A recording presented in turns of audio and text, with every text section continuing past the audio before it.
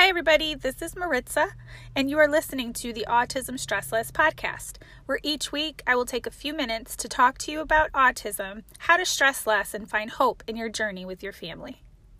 Hi everybody, and welcome to the Autism Stress Less podcast.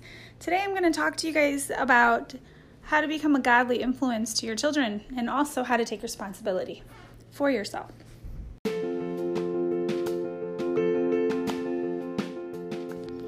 Hello everybody, happy Saturday. Hope you guys had a great week.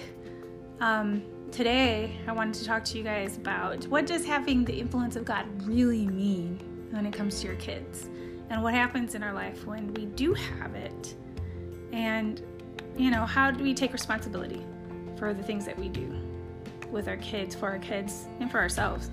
So I do believe that when we are personally responsible for our lives, that our lives will grow.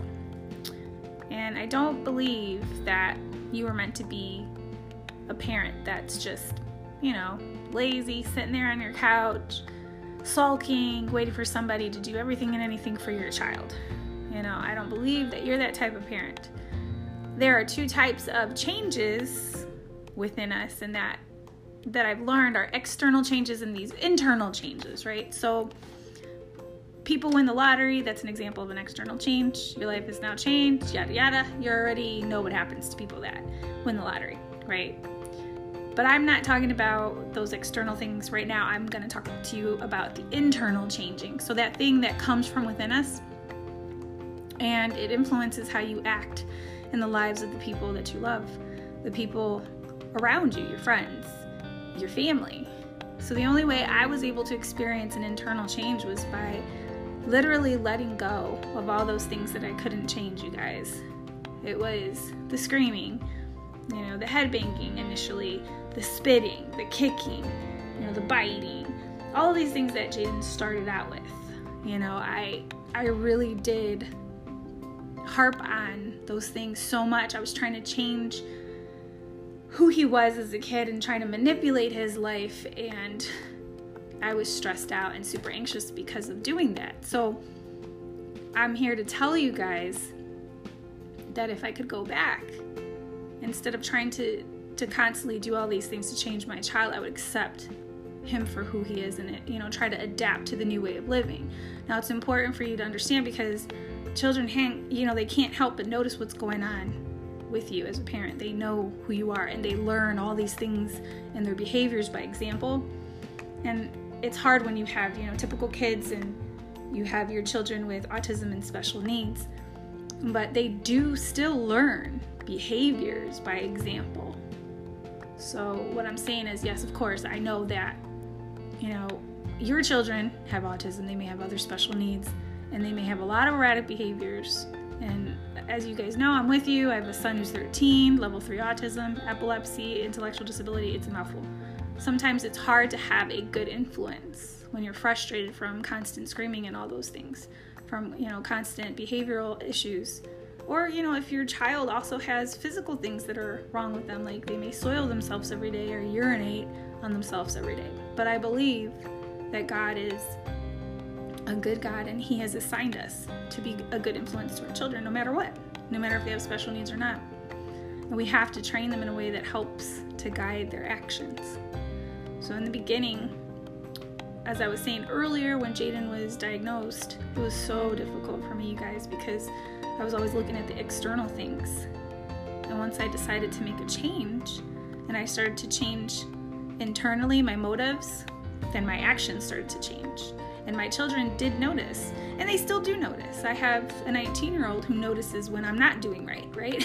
Because they always see those things, and they're like, what? You're not doing that the way you're supposed to be doing, So you do have a responsibility in life to not only take care of your children, but you also have to take care of yourself. So a few ways to start doing that. If you have a pen, piece of paper, or if you want to jot it down on your phone, that's great too. A few ways to start doing that right now. Number one is find out what your goal is in life. Do you have a goal to be the best housewife and mother? Do you have a goal to do ministry, to work part-time and take care of your kids, to homeschool? What is your direction in life? Find it, write it down and start on your own path, even if you don't know where it's going to go. But just begin today. Map out goals for you to be mentally well, spiritually well, physically well, and also well in your work life, whatever that may be. Number 2, find out where your attention is going during the day. I sit here, and when the whole house is full and everybody's in the house, my attention is constantly going to Jaden, and I've learned again internally how to not be guided by those things. I try to be fully present with what I'm doing. So like if I'm doing a podcast, I'm fully present with, reading and researching and listening and, writing and podcasting. Or when I'm with Kevin eating, I'm trying to be present with him, listening to him, trying to, really be present with him in that moment. And when I'm with the kids, the same thing. I'm talking to them, trying to listen to them, be in their world. It's really hard at times, and I do have to remind myself, be in the moment, Maritza. Be in this moment. When one of my children are talking to me, or, my husband's talking to me at the same time, I'm like, what is going on? So I make sure that if I have the phone, I put it down, I center myself, and then I listen and say, okay, you go first, give them my full attention, now you go. So it can be hard, but if you make it a habit, it becomes easier with time. And I know for those of you who struggle with stress and anxiety and depression, this is going to be very hard, because I know that I'm guilty of always thinking of negative things throughout the day, how I can fix this, how I can fix that, but I have made it a habit to center myself with those moments, and when those moments warrant that I center myself, it becomes easier when I sit and I'm like, okay, take a deep breath, be in the moment, Maritza. So there are so many distractions all around you, I know, for sure, I know this. But if you start paying attention to your responsibilities, how are you doing internally, it'll be much easier for you to center and be present with the people that you love. Number 3, find out how your attitude has been. So how are you doing life? Like right now I'm doing a podcast, I have Kevin in the background laughing and doing his videos. I have Stubby going, me. So my attitude could be crazy, right? But it's not. I'm sitting here talking to you guys, right? Because I have an attitude of gratitude, and I'm thankful that my husband is doing what he's doing and he's happy, and my kids are well, and they're enjoying the Saturday. Do you have energy, enthusiasm, and joy, or are you sulking and becoming depressed and anxious about everything that's going on around you? Because let me tell you, that is not going to work out for you. I mean, there was a point in Jaden's life where every time we stopped at a red light, you guys, he would scream like a banshee. Rah! Rah! I mean, I can't even do it. His vocal cords, they just far exceed mine. And then one day I got so sick of him screaming that instead of me having a bad attitude, because every time I'd be like, oh, Jesus, help me, and I would plug my ears or I'd put up the radio. Instead of me doing that, this one time, I said, I'm going to make this boy talk. And I looked at him and I said, when we stop at a red light, you don't like it, you can say dumb light, okay? And you guys, it was a miracle. Like he started saying dumb light, and then he would laugh at me. So now, it's a thing for us. We stop at a red light. Sometimes I say it now before he even does. So, I mean, if I didn't change my attitude that day, I would have been still emanating negativity to Jaden and to, Sebastian too. And it's not cool when your children see you behave that way. There's Kevin, he's whistling. So it's not cool when your children with autism have these maladaptive behaviors. But you can control your attitude, right? Everything I learned from studying psychology has shown that you can change your attitude by controlling your thoughts and have a positive way of living. So you deserve to have a good life, you guys. And your child deserves that too. I know it's hard. I know it's a lot. But it does take a lot of responsibility to do these things and to show your kids that you're trying to be a good influence. It's so much easier to just be like, I'm out. I can't do this. Who you become as a spouse and a parent and a friend too, it's a result of your actions. So what do you want to be about? And what do you want to achieve? Whatever it is, be disciplined about it. Be disciplined about who you want to be in those areas of your life.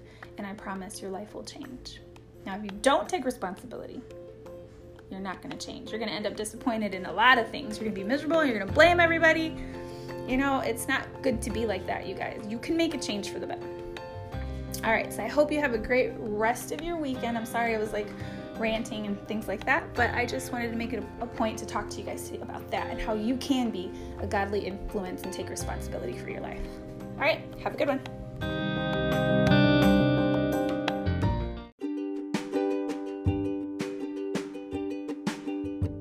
All right, everybody, so the stress less skill for the week is to be a godly influence to your children and to take responsibility for yourself.